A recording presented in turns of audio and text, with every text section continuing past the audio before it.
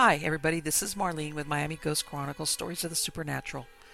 And I hope you enjoy this new show, whether you're viewing it on the internet or listening to a podcast version of the episode. I do want to thank you for being part of my audience.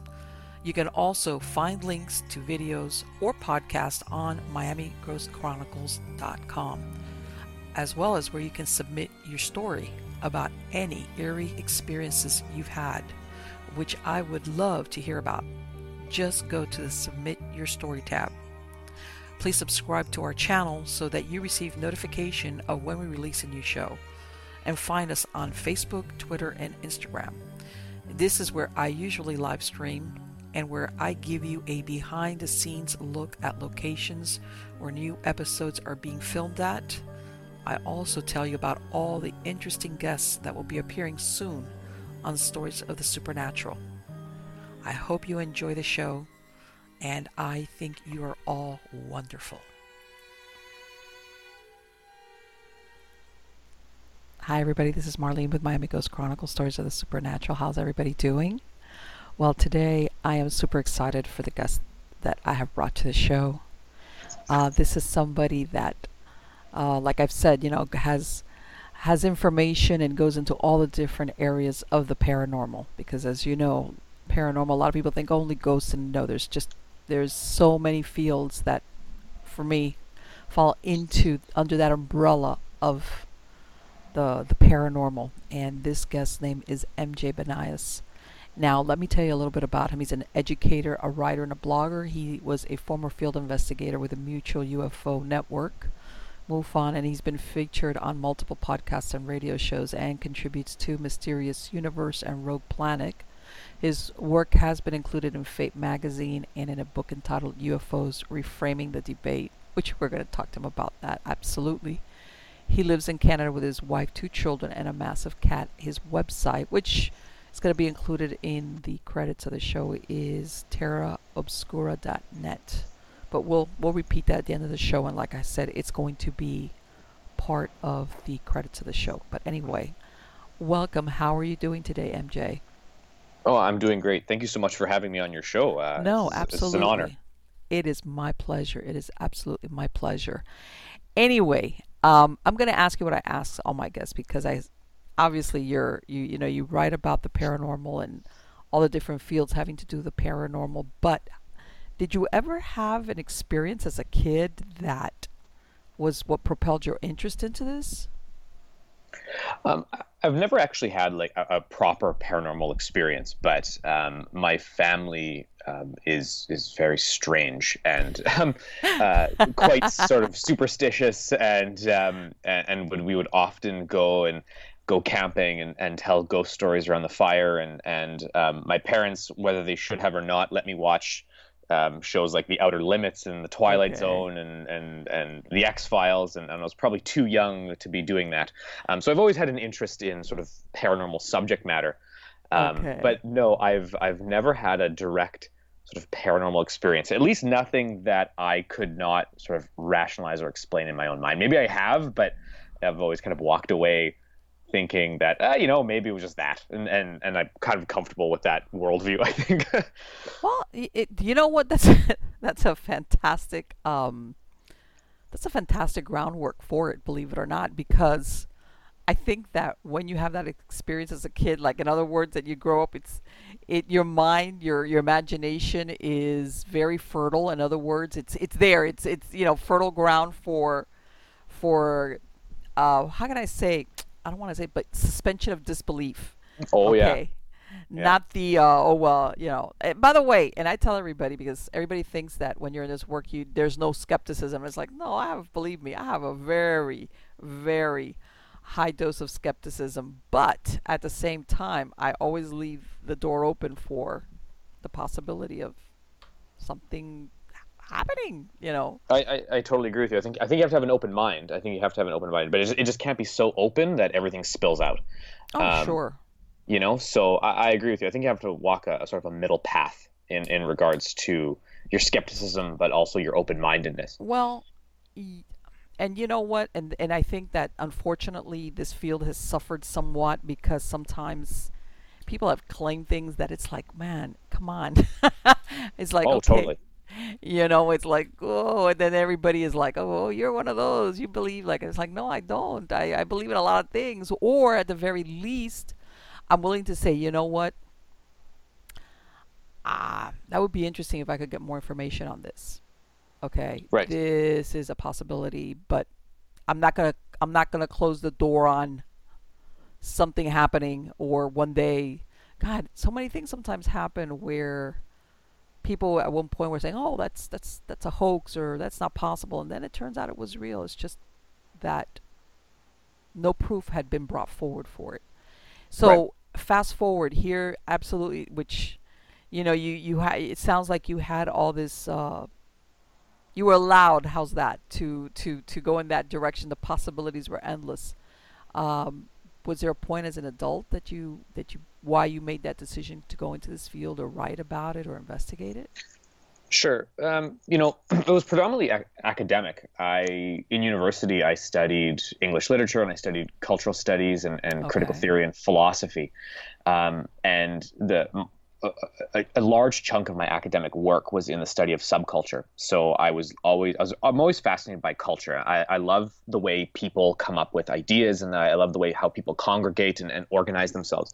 Okay. I find people fascinating, and in fact, my ideal vacation is going to sit in a cafe somewhere and watching people. That's my I ideal love it. People vacation. watching, yes. Um, so my academic work was predominantly in subculture studies. So I would be sort of writing about and researching various subcultures.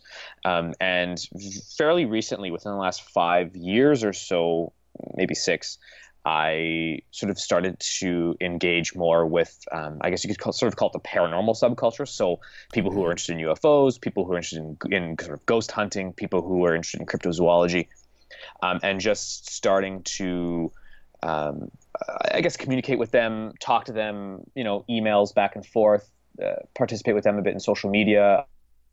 I worked about 6 or 7 years ago actually with a local ghost hunting or Okay. like a ghost investigation organization. I was sort of just like observing more than anything. Right. Like, yeah, along Uh, for the ride. yeah, there was a brief point where I was handling their emails because they needed someone. I was like, I'll do it. So I was enjoyable to sort of communicate back and forth with individuals who had strange experiences. So I sort of just threw myself into the subculture, whether it was related to ghosts or cryptids or UFOs, and it's been UFOs predominantly for me. But um, part of my academic background has just been dealing with subcultures, and I quickly realized that these are sort of very active subcultures within society. And I Okay. became fascinated. So I've spent the last sort of 5 years or so properly researching, I suppose, and probably the last 3 years writing about them. Okay. And I joined the Mutual UFO Network, and I became a field investigator to investigate UFO sightings.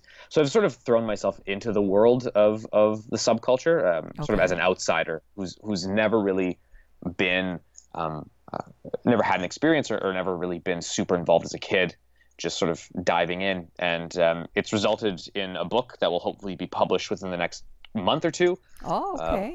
If my publisher finishes editing, he's allegedly going to be done in like a week. So I was really excited. I'm actually really excited that he's going to be done editing in about the week. So yeah, the book should be out soon. But it's basically a look at the UFO subculture as a sort of cohesive group. Yeah, so that's sort of been my dive into this world. And once, and you mentioned that thing that you were an investigator with MUFON. Yep. What happened when you went out to speak to some of these people? Because that's one of the things I think is a real eye opener when you speak to people, and this is regardless of what, even if let's say they didn't catch any physical proof as in a Sure. photograph or anything like that, but that they actually do believe. I imagine that what they saw was not explainable as in Right. an airplane or any of the other things that you see up in the sky. Yeah, it comes up a lot in my book, but Reader's Digest version.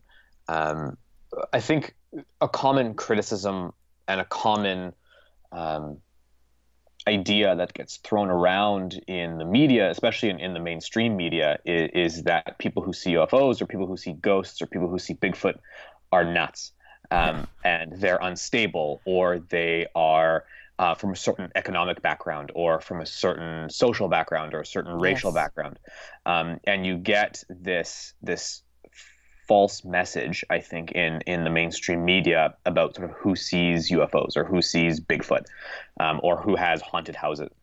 Um, and what quickly occurs when you actually start doing the research, when you actually start going out to meet witnesses, you're going to Right. always meet your fair share of kooky people. There's just kooky people in the world. Of course. But the vast majority of them are perfectly stable. They go to work every day. They buy Starbucks. They drive their kids to dance class and swimming lessons. And they just want to live their normal lives. But something has upset that balance for them, right? Yes. And they try to find answers. And unfortunately, as an investigator and as a researcher, I mean, but you're probably the first one who you probably agree with me. We're not necessarily equipped to provide answers. We don't No. necessarily know how the paranormal operates, and we don't necessarily understand how the phenomena works.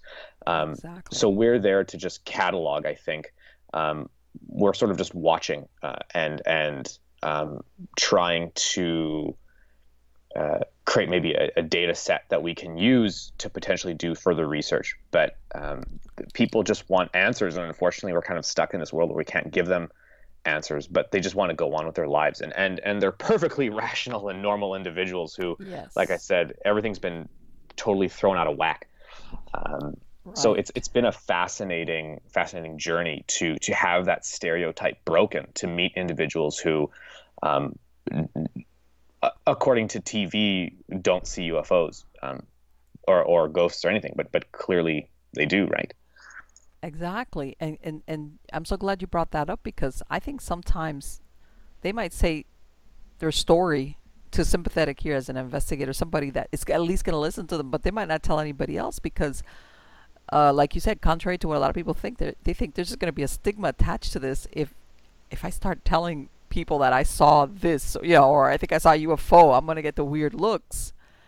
And a lot of times they've gone through a checklist of possible rational explanations, and it's really Hmm. difficult for them to think, you know what, none of these things fit for what I saw or what I experienced.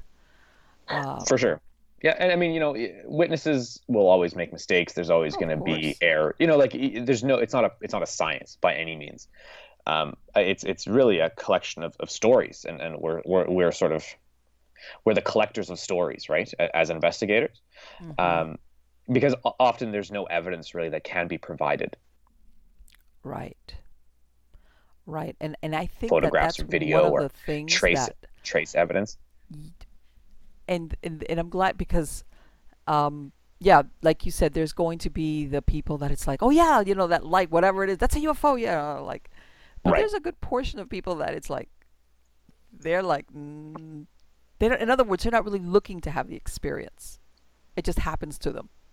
Oh yeah, for sure. There's been plenty where um, they're just minding their own business, and all of a sudden something pops up, and it's just like, what the hell am I seeing, right? Like it's one of those moments where you sort of rub your eyes, and you Hmm. just want to go home and shower the crazy out, but you just Sure. can't, you know? Right. Yeah, because everywhere you go, there you are. As Yeah. in, have you spoken? And I know maybe as an investigator, maybe you just go for sightings. Have you ever had reports where all of a sudden it's all these different reports? In other words, these people don't are not aware of other people having the same sighting at the same area or at the same time. Have you ever run across that? Where you'll like one object seen by multiple people. Yeah. Yeah, sure. There's probably been, for me personally, maybe two or three moments where I've had that occur. Um, I would say that, two for sure were just prosaic. They were Hmm. military flares, like nothing interesting, but nothing Right. that wasn't sort of paranormal or anomalous. Okay. There was perhaps one that I'm sort of still unsure about, where I had a couple reports come in regards to sort of a large object in the sky, and it was seen by multiple people from different angles. And I had to sort of parse through these various stories to figure out, okay, they were each kind of looking at the same thing, we think, and because again, people provide wrong directions, and They're Yes. not really sure if they were looking east or north. And unfortunately that happens. So you have to kind Yes. of use other data to kind of piece all this together. But yeah, I have had one moment where I had a sort of this strange um, correlation, I suppose, of sightings that linked to one object. Um, as for what that object was, I unfortunately don't know. I was never able to sort of obviously get a definitive answer. Usually, if it's flares or if it's something more prosaic, you can usually call sort of the local, you call the airports, you can call the military base, you can call them like, were you doing this, or Coast Guard or whatever. You can usually call around and eventually you'll get the, oh, yeah, yeah, we were doing this or we were doing that. So, yeah, they would have seen flares or whatever. Right. But in this one situation, I called around. No one really came back to me with an answer that said, yes, it was this or it was that. So there was no, it wasn't an airplane as far as I could tell. It was just an odd triangular shaped object at night Okay. with 3 points of light. Um, we could debate, maybe it was some sort of aircraft, like a prosaic aircraft, that just Hmm. wasn't logged for some reason, or it was, there's an error. I don't know.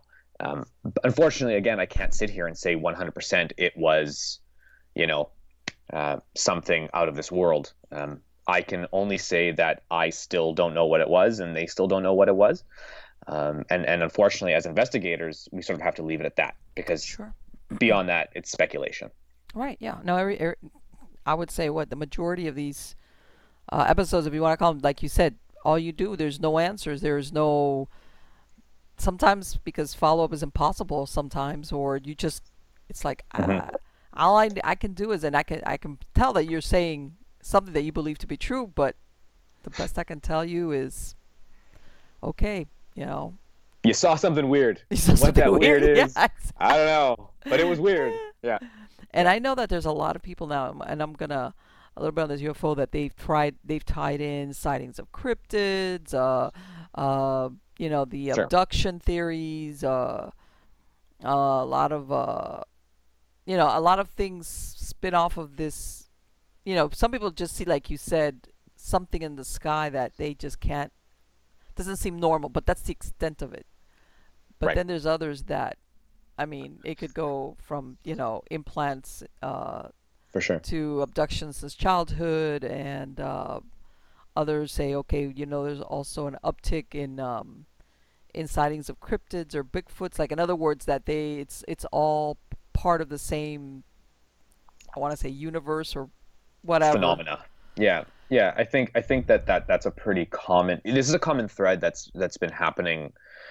It's been actually around for quite some time, but um, it was really popularized by an author by the name of John Keel and Jacques Vallée, who's another one who sort of suggested or speculated that maybe all paranormal phenomena are somehow linked. So ghosts, cryptids, poltergeist activity, aliens, UFOs, all that is all connected in some way to one sort of unified theory of paranormal events.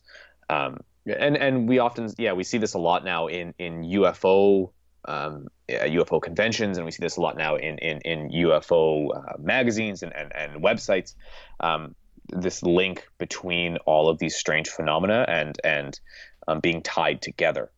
Um, it's one theory I think that is interesting because I think it tries to kind of create a nice little package Right. um, that links it all together. What it does though is it starts to also alienate people, right? All the UFO people who are 100% behind the alien or extraterrestrial Hmm. hypothesis, they're suddenly, whoa, whoa, whoa, what does Bigfoot have to do with this, or what do ghosts have to do with this? And then Right. all the ghost hunters, like, whoa, whoa, whoa, what do aliens have to do with the spirits of the dead? Like everyone kind of gets, we're kind of, everyone's getting each other's underwear and everyone's getting all upset about it. Um, which is fair too, because ultimately I'm not sure if there's no evidence really to support either case. I think that there's a lot of circumstantial evidence that we have to kind of wade through first. Oh, Um, sure. And but that's it's that's it's that's the that's the tricky part as far as evidence. I mean, I belong to a group here that occasionally they meet, and they do a lot of presentations. MUFON comes and does presentations. It's about UFOs, etc. And I mean, usually during the meeting they usually have a speaker come in, but so afterwards, you people start to talk, and I want to say that a good 60% of the people that are there, after I started talking to them, one of the first times I went there, they went on to describe where they think that they have been having some type of interaction with extraterrestrials since childhood, and Right. recovered memories and being visited here, and almost that it's totally enmeshed in their reality, for lack of a better word. Okay, it's not Right. like an isolated, like one day I think I saw a UFO and that was the end of it. It's like there's a whole thing. In other words, it overshadows their entire life, and I was like, wow, this is heavy duty. And I was talking to them, and like you said, you've got a couple that are like, okay, Yeah. but then others, they're quite rational about it when they describe this. Yeah, I think for me, my sort of just off the bat first impressions litmus test that I sort of apply is if they come to me and they sort of tell me their story, and during the story, before it or after it, they say something like, I have no idea what's going on. Usually that's a good indicator for me. You know what I mean? Like if they Yes. approach the thing open-mindedly and say, I have zero clue what's happening, but this is what happened. Mm-hmm. For me, that's a good start. It's not evidence, but it's a good start because now I have at least this initial reaction that you haven't already bought into something, versus people who come to me and say, I was visited by aliens from this planet, and or they came from this dimension and they're here because Bigfoot is their lost child and they're looking for him, and like Right. people come to me with this crazy story, and they say this is exactly what it means and this is exactly what happened, and I want to convince you of that. I kind of get a little jittery, right? Because now I'm like, well, you've clearly bought into some sort of paradigm or ideology, and now you're trying to Exactly. convince me of yours. I'm getting a little nervous. So Yes. you often have to sort of retreat and just kind of go, very interesting, and Yes. then you move on sometimes. Right. And like to some people, it's like I said, it's very like it's like, man, you've got I could tell there's a lot of your imagination in this story. Right. It's like, oh, but and like and because I want to say that there's two, and then there's the beliefs where, yeah, that there's extra, taking the abduction scenario out of it or anything like that, where you know how long have extraterrestrials been interacting with human beings, how do they get here, Right. um, are they even have they are they did they seed us, or were they just observers?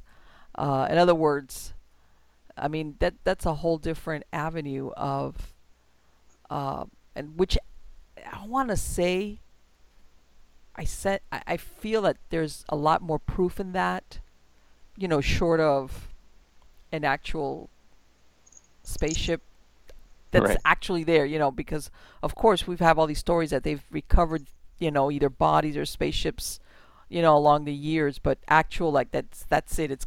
They've come out and said it, but there's so many unexplained things, especially from ancient civilizations, that you look at it and you're thinking, wow, how did they do this, or how were they able to do that, or um, certain either glyphs or pictographs or things that when you look at it, at least it makes you wonder, was there something from another planet that was visiting here Right. when these And civilizations were very young?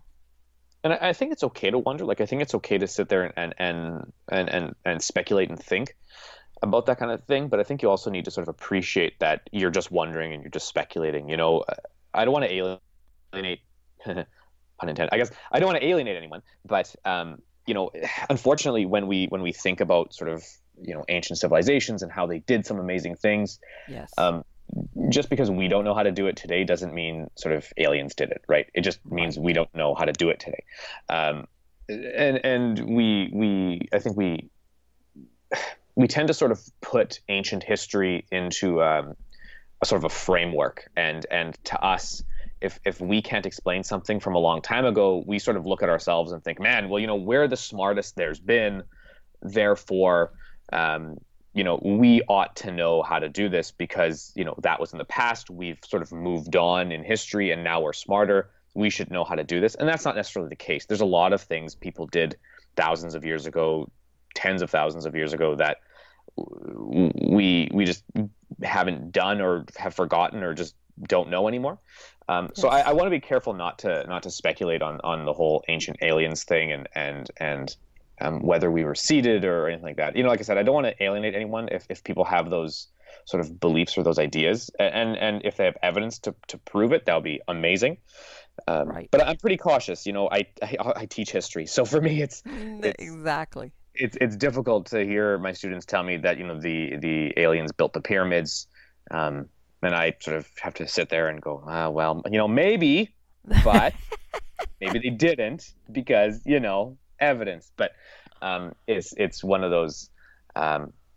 It's one of those strange things that kind of happens in the subculture, right? There's all of these different ideas floating around, and they link together sometimes, and sometimes they don't, and um, we tend to get into arguments over these sort of, just like I said, circumstantial pieces of evidence that really don't lead us anywhere. They just kind of lead us down this road of speculation. Right. So I want to be careful. Well, and let me ask you, especially, I want to say, because, we have technology that's moving right along that sometimes moves so quickly that we're like, huh? And Mhm. it's almost like, I want to say, even though, we've always had like ghost stories and, and folklore and things of this nature, but it's almost like at the same pace that technology is, just going along, we're also like trying to diverge away from it, like going to the non-technological beliefs, where Right, technology doesn't exist or it can't be, it's not explainable.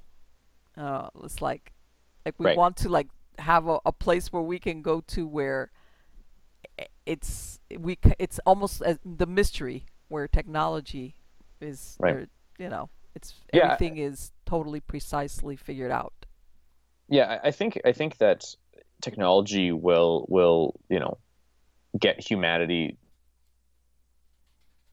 and it takes humanity to a certain point, right? We Right. technology, solves a lot of our problems for us. I mean, it allows us to have a conversation across a continent, right now. Um, but what occurs is, well, not what occurs, but I think humans naturally are drawn to sort of that other side, right? We're drawn Right. to the paranormal, right? I think humans naturally want to feel that there's something else there, right? Yes. Or they know there's something else there. There's a reason why the vast majority of this planet practices some sort of religion. Um, Right. whether it's an organized religion or whether it's a disorganized religion or a spirituality of some sort. Mm-hmm. Um, the vast majority of humans do this, right? We even talk about regular, everyday sort of social concepts in spiritual ways.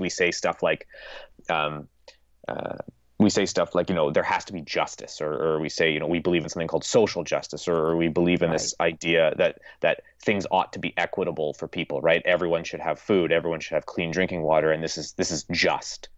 Um, and this is sort of a spiritual term, right? There's really no Yes. such thing objectively as justice. It's not like it floats around in the universe and you can pick justice up like you Yes. can your cell phone, right? But we believe in it. We believe in it as an ideal. We believe Yes. in love like that too, right? You can't physically go out and pick love up and put it in your pocket, but we believe that love exists. And again, it's a very spiritual idea. It has to be. I mean, try telling your wife or husband that you love them because it's just brain chemicals or chemistry of the mind, or neurons firing, good luck ever, getting back in the sack. Um, I love you, baby, because it's chemicals. That is very unromantic. Um, Exactly. It is. It is. so we sort of function like this, and I think humans are naturally drawn to this idea. We like the mystery. We like Yeah. this unknown. And again, we can go all night, but you know Well, I'm a literary guy, so I mean I talk about Joseph Campbell and Carl Jung, who believe that across cultures and across time we have the same stories, the same folk tales, the same right. archetypes that move through all cultures and all societies, and they're universal. So from even from a literary perspective, I can talk about, this version of spirituality that exists, right? This interconnectedness of ideas. Yes. So yeah, I think that it's a pretty it's a huge drive for humans to seek out those ideas and to seek out those concepts, because like I said, technology can only get us to a certain point, because beyond technology there has to be something, I suppose. um, Well, I and mean, and that's the we realm of the try to supernatural, mystify right? even that because I'm sure you've seen some of these futuristic dystopian or that would let these movies or these stories as where when does AI become sentient, Right. or when we kind of merge, well, where we are like half robot, or half Sure. human. And even the Blade Runner movie, the original one and the second one that just came out like about a year ago, was the same thing. The whole premise. Spoiler alert in case anybody hasn't seen Blade Runner 2049, where AI was able to give birth to human life. There was Right. a crossover, and we always have that we want to take the edges off the technology thing. Yeah, no, I agree. I think technology is something, you know, we create it, and control it, but it also controls us and it also creates us, right? We're shaped by the technology we shape, um, Yes, right? Um, right. so yeah, maybe yeah, like you say, we sort of even spiritualize technology to a point, right? We allow it to become our sort of one of our deities that we worship. I don't know. I think, because I This think is a honestly, I fascinating think conversation. and I've heard number, that we're hardwired. That I think we are spiritual people. I don't know, species. If you, I know there's people out there that they could say they're atheists or they're agnostics or they don't consider themselves very spiritual. But I think as a whole, we kind of like try to go there. We kind of have that makes us feel better, if for lack of a better. Like you said, some people have a religion or some people have spiritual beliefs or whatever, but that kind of holds our world together. Sure. Yeah. I mean, to a point, even atheism is spiritual, right? You're always going to have atheists who would still potentially say, social justice is a thing or human rights are a thing. Yeah. When in reality, it's just sort of something we made up, really. I Yeah. mean, Yeah, not that I don't. in other words, what you're saying is for them it matters. In other words, that Right, it exactly. Yeah. I mean, I'm a firm believer in human rights. I'm, I'm very much a social person and a socialist. But mhm, the um, the fact of the matter is we just sort of naturally seem to follow these rights. We just naturally don't kill each other. We just naturally care right. about one another. We just naturally want to take care of the sick, um, and the injured. Um, so we've created this. We've simply taken what we kind of naturally do, and the our natural actions, and we've turned them into something universal, that we Right. sort of believe in, and that's the key word, right? Well, and you know what, and it's really interesting because I like I said, I was looking at some of your blogs, pieces, your articles, and I was noticing here also that you had written a piece about monsters. Uh-huh. And as far as the mythos, or in some cases folklore versus the reality of it, I guess, Right. for people that have had either actual experiences or whatever the case might be. um and again, I don't know, I guess for the person that has had that individual experience, that yeah, they could tell you about it, but unless you were there with them, you maybe might not understand, Right. or even up to a certain point believe Yeah. what it is that they're describing. Do you think that what people think they see as truth is because they actually had a real experience, or saw something, or it's just like, I really don't understand what my eyes are seeing, so since I can't really name it, I'm gonna make it a Bigfoot, a Right. Dogman, a whatever, Sure. Um, I, I I think one of the best perspectives to view this with, I wanted to avoid sort of cultural appropriation as much as I can here. So Oh, but don't worry about it because it's well understood that sometimes it's just some things are, part of what yeah, that culture. It's like, but anyway, go right. ahead. So within a lot of indigenous cultures, Mm-hmm. there's gonna be a lot lost in translation here because I'm not indigenous. So again, I apologize for being culturally awkward here. But for many indigenous cultures, I'm in Canada, so especially amongst Canadian indigenous cultures, when individuals talk about this idea of truth and this idea of myth or story, Mm-hmm. um, there's no real line that divides the two. So in various indigenous cosmologies, um, fact and fiction, truth and story, or truth and myth, are part of the same thread or the same spectrum. They exist within the same concept, and in fact, they have different words for when you're talking about um, something that is real, like physical, like a table, versus something that is real and physical, but also part of myth or part of a story. So I think the key way to look at this concept, and I think you can kind of interject any sort of paranormal event here. It doesn't necessarily have to be monsters. It can be UFOs. It can be Right. ghosts. It can be anything. Is looking at the phenomena not as being either truth or fact versus myth or fiction, but rather viewing it as both simultaneously.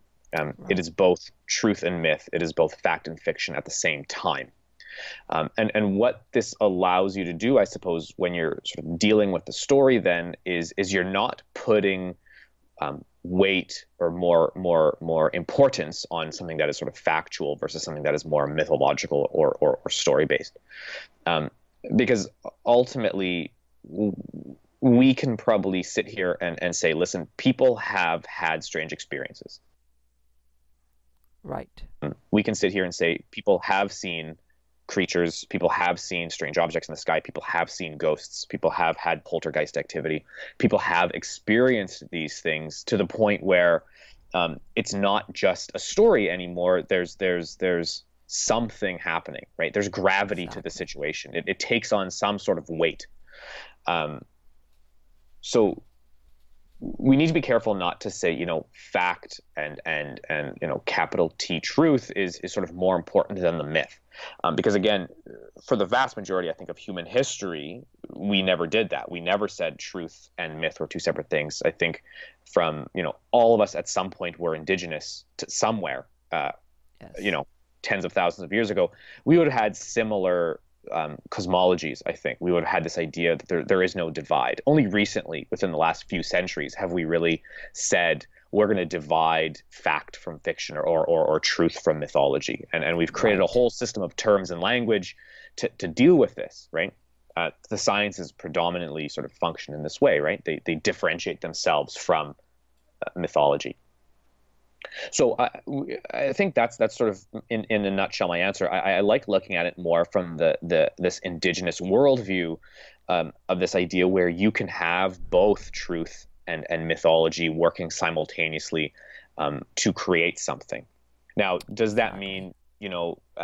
that mean that every single person who sees a Bigfoot, or every single person who sees a werewolf, or every single person who sees a ghost is actually seeing that? No, of course not. People are going to make mistakes. People are going to be delusional. People are going to have fugue psychoses, and like, that's going to Yeah. happen. But you're always going to have those handfuls of cases where the evidence is totally the contrary. The person was not delusional. The person did not have some sort of psychological breakdown. Right.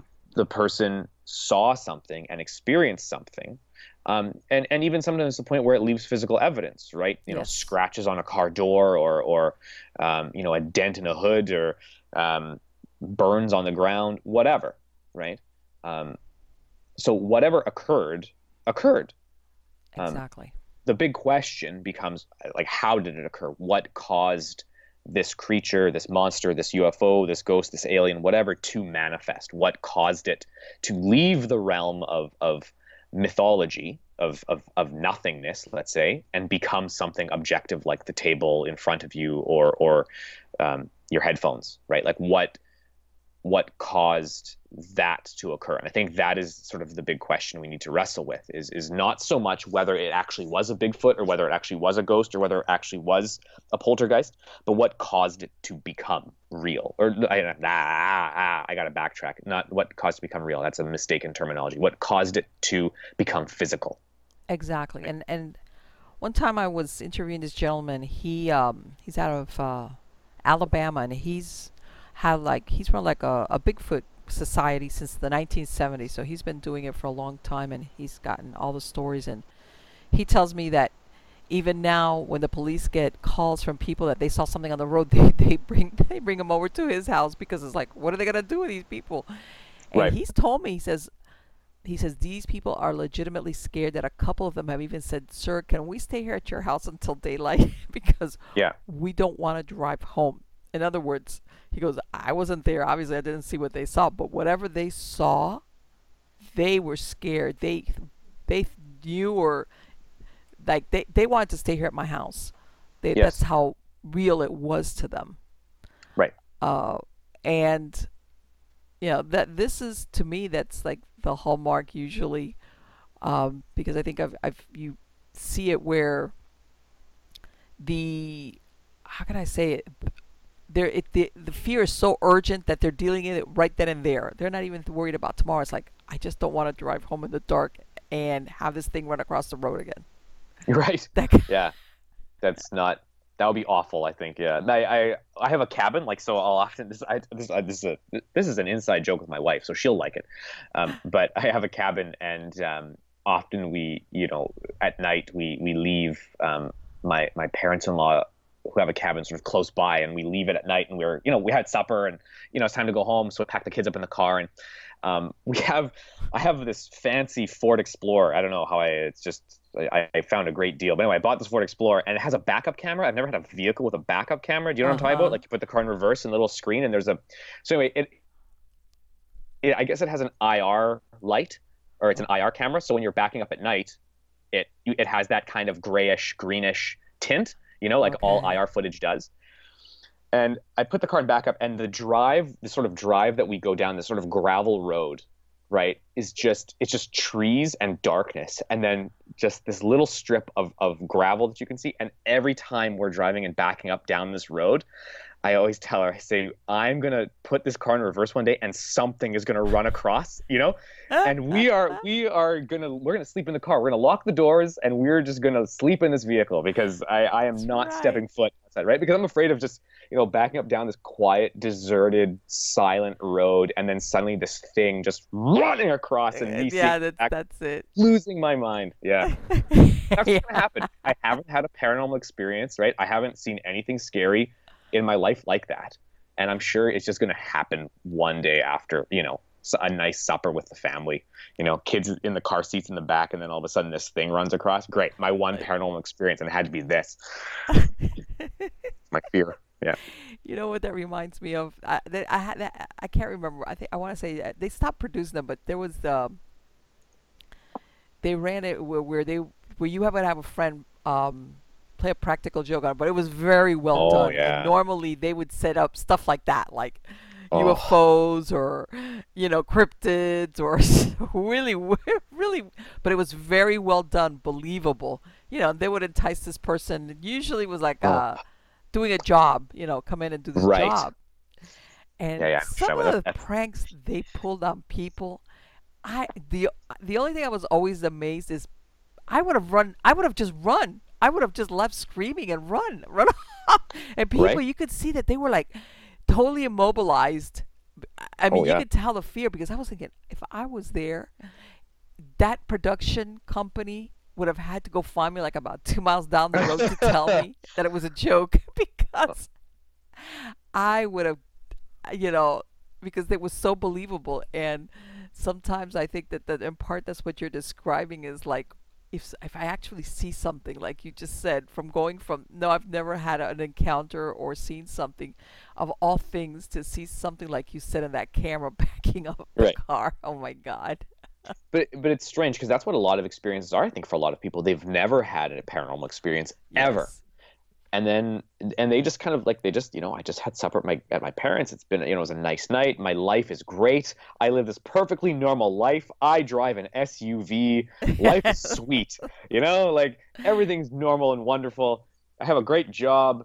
Healthy family. And then all of a sudden, I back up one night and my You see, camera turns on, and oh God, there it is. Right? Like you know that's what? that's That's a everyone's great opening scene from a fantastic horror movie. You know that, right? right. Oh, I know, and you can have it if you're ever going to write a horror movie. You can borrow it and just give me credit somewhere in the process there. But yeah, but that's the experience people have, I think, and that's what the paranormal kind of does. It waits Yes. for us to be in this lull, right? We're not ready for it, Mm-hmm. and then suddenly it shows up, and it's this sort of instant jolt.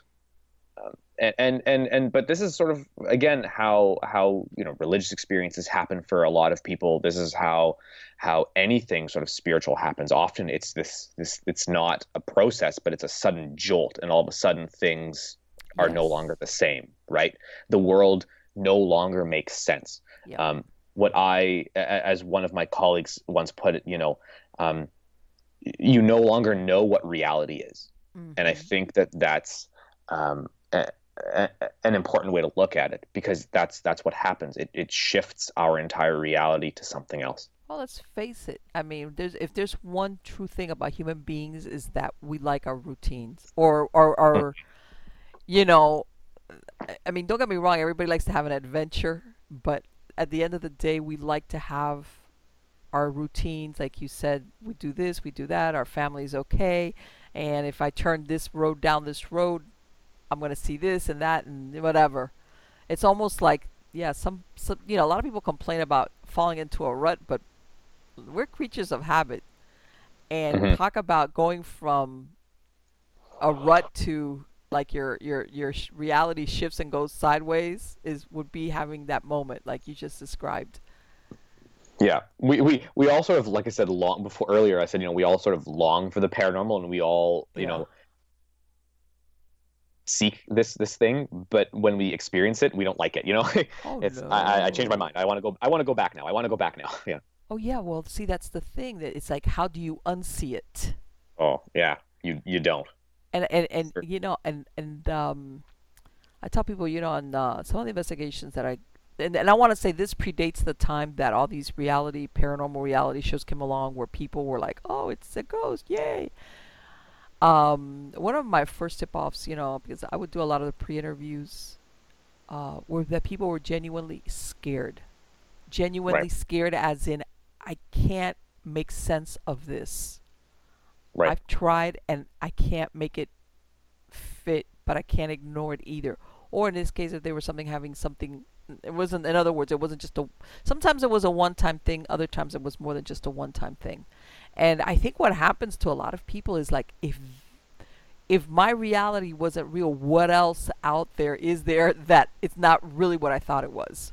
It's Right. like, whoa, and I think that freaks a lot of people out when they have anything really happen to them. Is like, what else is out there that is going to make my life and everything that I thought was maybe not the way I thought it was.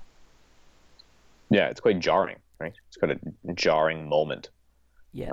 It shakes loose um, everything you think about yourself. It shakes loose everything you think about the world around you, um, and it leaves you wondering, like you said, what else is going to be shaken loose next. What's going to be shaken loose next, right? What's next to go? Oh, Um, and there's great anxiety in this, right? It's actually probably like most people who suffer from anxiety, it's they're afraid um, of the instability, sure. and all this does is it causes instability. Oh, yeah. I mean, for them, it's the anticipation of the instability. Yeah. What's really funny is, I don't know if you've gone to, well, that now the gaming, there's so many people into the, these game, that basically you're doing it. And if you've gone to any of these comic cons, there's this huge industry, and and I laugh because there's some that are modern and others are like Warcraft. And I'm thinking to myself, you know what? If you guys were ever actually thrust truthfully into any of these worlds, you'd be like, I want to go home now. Like if Yeah, people were I bet. Yeah, shooting at you, or you could be eaten by something, or you know, you there was no electricity because a lot of these games are their settings are different. For example, they have one of the was the Assassin's Creed or these other things, and right. I'm thinking to myself, you know, they're like in other words, people have become very involved in this, like almost like their characters that they develop are there, and I'm like, don't get me wrong, I don't have anything against games, but it's like the truth is, if you guys were ever inserted there, within 10 minutes you'd be like, I'm ready to come home now. That's right. Yeah. Almost like that. You know that movie Jumanji with Yeah. Robin Williams, late Robin Yeah. Williams, where he got sucked into the game and it was horrible and it was like, that It's a kind great of film. thing. Yeah. Yeah. But no, it's interesting, MJ. What where imagination starts off, which ends up becoming reality, as in maybe a lot of, for example, sci-fi writers that when they were writing some of their stories, they were like, yeah, that's sure we're gonna go to the moon, sure we're gonna fly, uh-huh. Some of this, Jules Verne and Edgar Rice Burroughs, and then all these other ones that were when they started to going into sci-fi, and a lot of the things they wrote about have in some version become reality. So it makes you Yeah. wonder. It does. It's actually interesting. You mentioned Blade Runner earlier, which is based off a novel called "Do Androids Dream of Electric Sheep?" Exactly. Um, Philip K. Dick, who Mm-hmm. wrote that book, had paranormal experiences and like strange at least allegedly strange alien contact experiences, and a lot of his writing was inspired by some of the things he sort of um, was, I guess, supposed told would be sort of the awkward way of putting it, but sort of what these beings informed him of Okay. That's really interesting. I had not heard of came that. from. Yeah, yeah. He was very much a believer in sort of the paranormal and the UFO phenomena because he had personal experiences. Um, Really? yeah, and a lot of his inspiration for some of his work came from that. Yeah, because what was it? So I want to say Total Recall. The movie Total Recall was also based on one of his stories, right? I believe so. I don't remember I which know one. that and I know they take Hollywood takes a lot of liberties with these original stories. They, Sure. you know, Yeah, yeah, yeah. There's a few. yeah, Like science fiction, especially science fiction authors tend to have, um, I think a lot of them have strange experiences, and then they use that to create their work. Um, yes, who knows? yes. Right. Well, you know what would that be interesting that you think about it, which you know, even though of course obviously he was the author, when they were published, these were all fictional works or Right. whatever. How much of it would you say was with part of his Well, not imagination or part of his right. own personal experiences? Yeah, I mean, most writers like we're all nuts as well a little bit. So maybe that's part of it as well. Of There's something course. there's a screw loose somewhere in there, and Yes. you start pumping information. Yeah, yeah, Well, inspire. yeah, I'm. Who was it the other day that I was? Ray Bradbury. I mean, I was fascinated to think that this guy basically was self-taught out of library. I mean, he Yeah, was like he yeah, he that guy was a genius just on yeah his own right. Yeah, and it was like, but sometimes I want to say, and I guess I obviously he was talented, and he had the imagination, but at the same time he just like was going to the library, and this is where he learned, basically self-taught himself a lot of things, and from there, of course, all his stories and everything took yeah, off from there. But still, yeah. I mean, it's yeah, he famously wrote Fahrenheit 451 mm-hmm. at the typewriter at the library that he There went you to. go. Okay, He had to rent. It was something like 5 cents for every 30 minutes or something. right, Um, and I mean, he was a broke writer, so yeah. it said like he wrote that book apparently in 4 hours. It goes like to show start to you. finish. Wrote it in 4 hours. It was based off a short story he wrote, but he wrote it in 4 hours at at a nickel per hour per 30 minutes. He Yes. finished that book and was like, here, send it to his publisher, and that was it. You know, um, Yeah, and he was like it's taking wild. public transportation. I don't think he drove his entire life. If I'm not, I don't think he either learned how to drive or didn't drive. And all those times he was using public transportation to get around. It's like, there you Yeah, go. I think we've gotten off topic a little bit. I don't know. Maybe. It's like, I love to, well, to me, it's like, even though, you get into, because that's up to a It's certain point, organic. some of these authors are a product of their times in some way, shape, or form. If you, especially when you look back at some of these older authors, as far as what was going on in society, the beliefs, etc., Right. and things like that. Like the one I want to say of all the ones that really just went off when he was writing was H.P. Lovecraft. He just like whoop, he just Yes. he That went off in a man, direction that nobody was going around at that time. no. And only now I think people have well, actually people probably have been appreciating him for several decades now, but yeah, he was definitely underappreciated I think during his time, Yeah, for sure. yeah, definitely. He no, yeah, he was writing about things that back then were like what, Yeah. totally Yeah. off as far as the regular type of even ghost stories or things that were being written about or that publishers wanted to see. In other words, Yes. MJ, and as when was it this book that you said that you've got coming out in about a month? Do you is there a title for it or anything Um, like?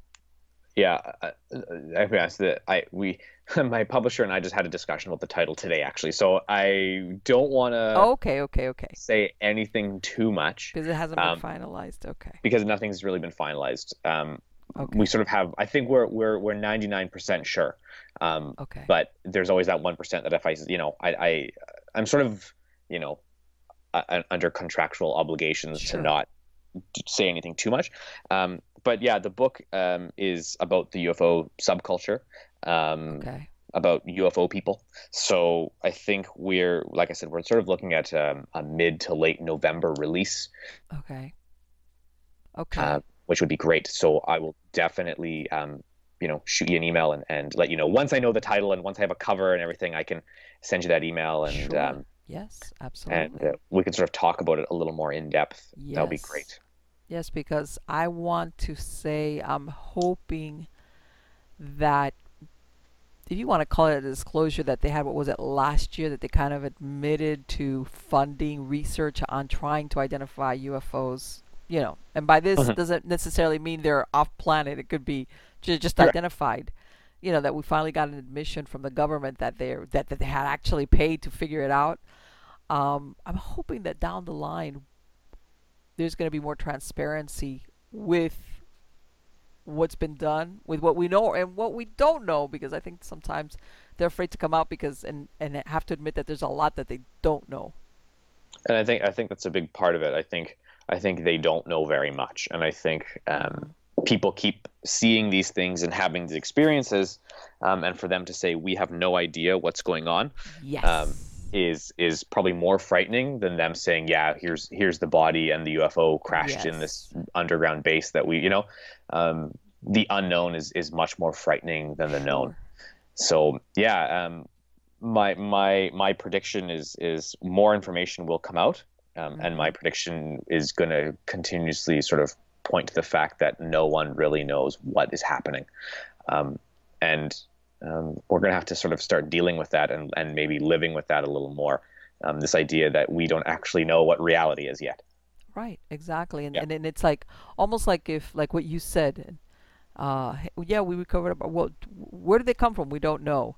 Yeah, we have a ship. What is it? Well, we don't know. Are there more of them? We don't know.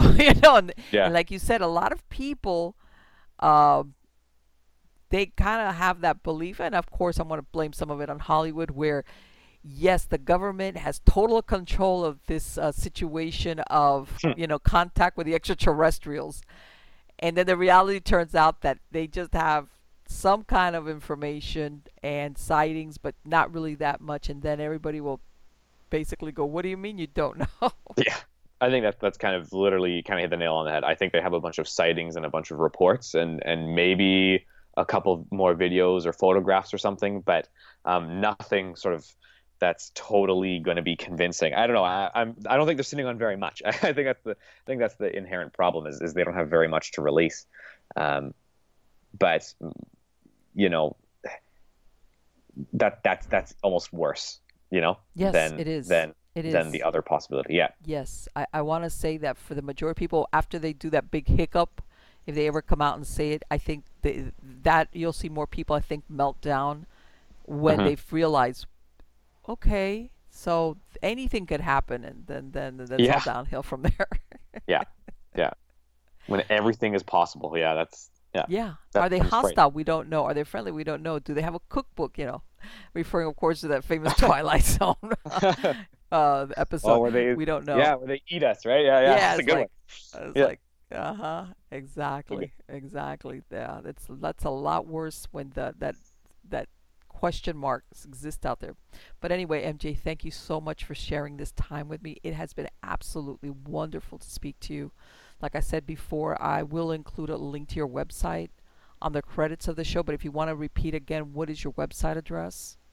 Sure. You can visit my website at www.terraobscura.net, or you can just Google Terra Obscura blog or Terra Obscura UFO. I'm the first hit there, and you can just click the link.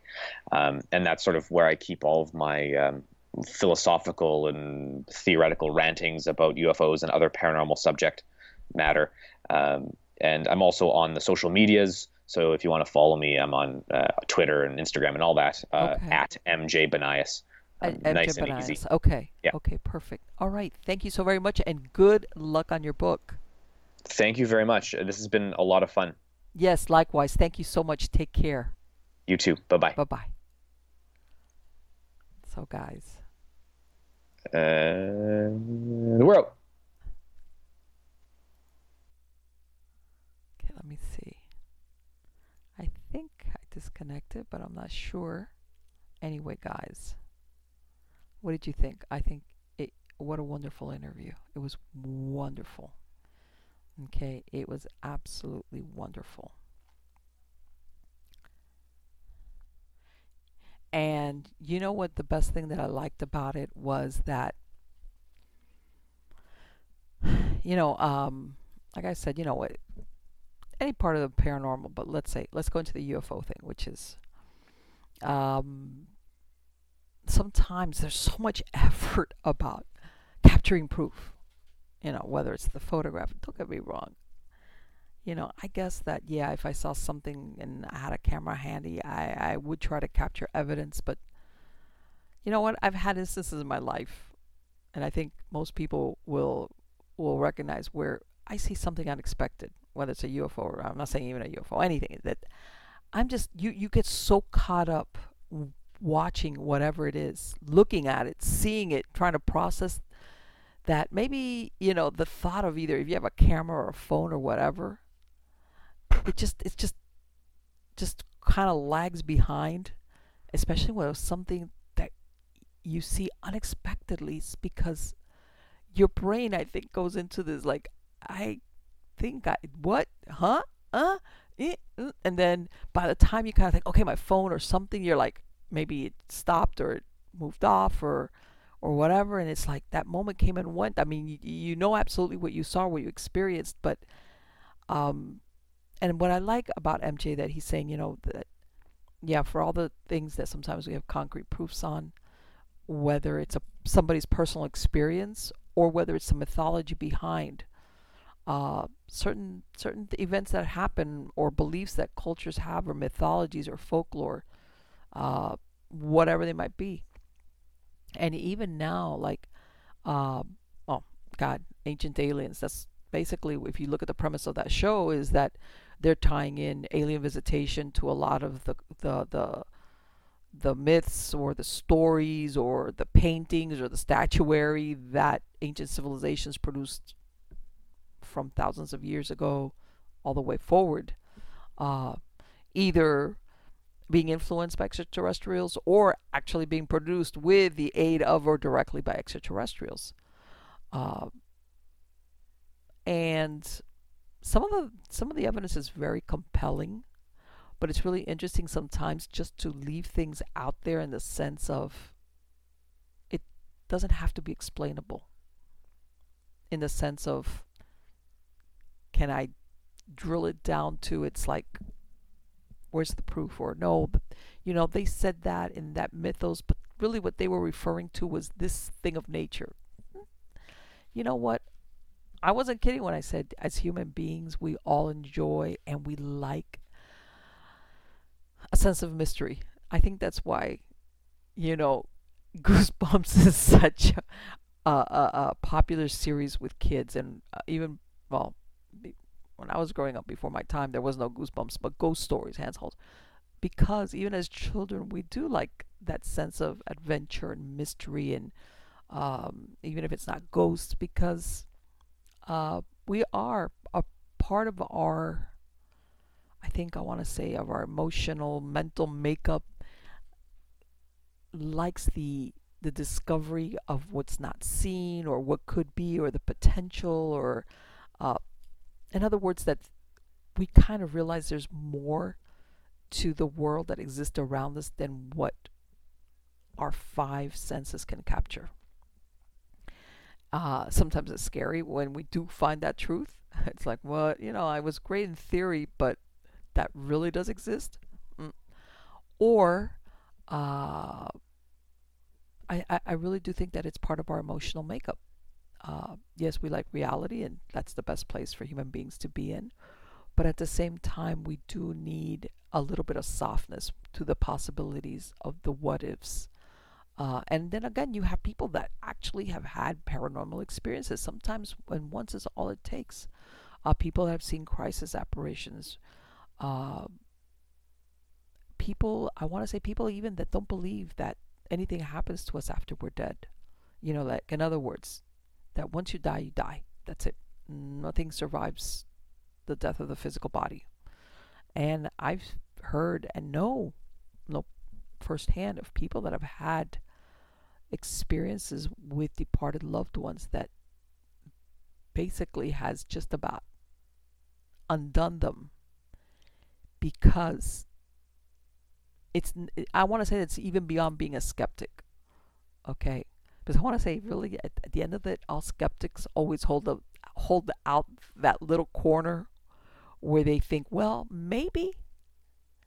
But I'm talking about people that they're not really a skeptic. They just don't believe it. They really don't believe that that's possible. And when they have that experience that they know that it can't be explained, they have exactly what I was describing to MJ, where once you have that moment, it's like, okay, so what other assumptions or what other beliefs that I have about life or my life or human existence or the reality is not really the way it is. Okay? If this is not real, if this is not the way I thought it was, then what? If I thought that once you die, that's it, the dirt nap, and that's the end of you, that's it, like another, wow. If I'm wrong about that, then what else? What else changes? Same thing. You have a lot of people that have a encounter with a UFO or see something. I'm not even going to go as far as an abduction. Let's just say that's a UFO sighting, something that really truly, and I'm talking something a little bit more personal than a distant light in the sky. I'm talking maybe something a little bit closer, that your world does this thing, and that's it. You can't unsee it, because, like they say, wherever you go, there you are. You could tell yourself in that moment that no, that wasn't real, but come on, you know what's real and what you've witnessed. And then that opens up the door of, okay, what else in my existence, in my world, whatever it happens to be, is not really the way I thought it was. Wow, maybe I've never seen a ghost, but does that mean they're ghosts? Or I've never seen Bigfoot, but I think I just had an experience with a UFO. Crap, does that mean Bigfoot or what else?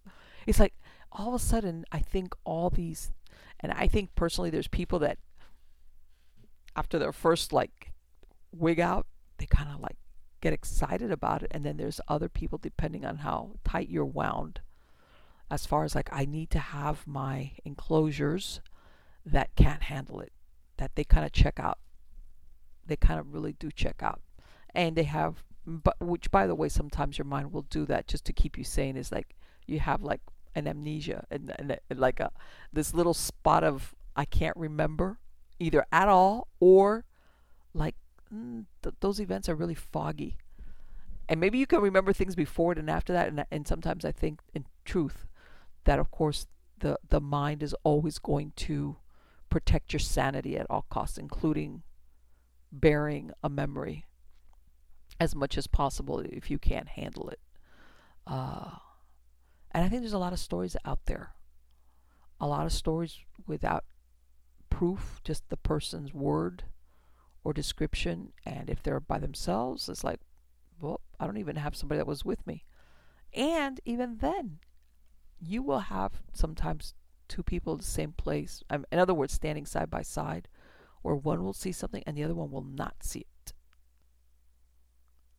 And you can say, well, how does that work?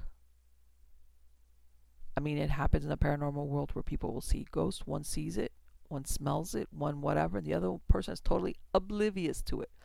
But believe it or not, it does happen even with UFO sightings, where sometimes you will have one person see something, I mean, and then the other person's like, not, they just don't see it. And I think a lot of us are just more attentive, more vigilant.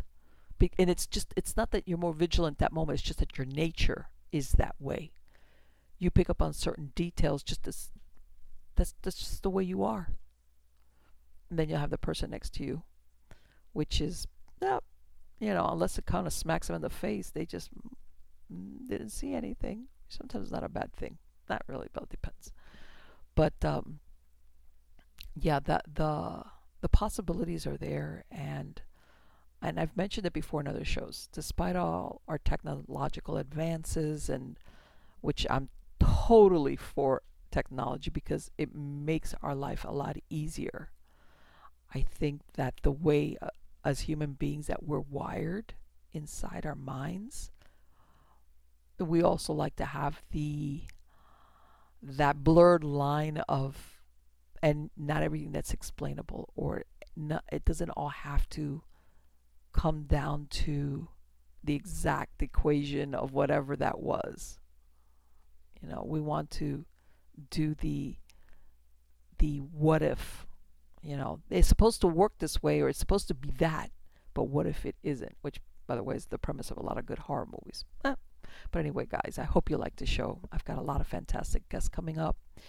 Subscribe, whether you find me on YouTube, on any of the podcast platforms, Stitcher, iHeartRadio, iTunes, Podbean. I'm all over the place. Subscribe if that's the platform that you're using to either, download MP3 so you can listen to the show at your leisure. So that way you get notified of when I release a show. Also, if you're a true believer, don't forget to send me your stories. As a matter of fact, I just got one today. Right before I started the show, I got an email. I got to read it. It looks really good. Don't forget to send that to me. Find me on Facebook, on Twitter, on Instagram, Miami Ghost Chronicles.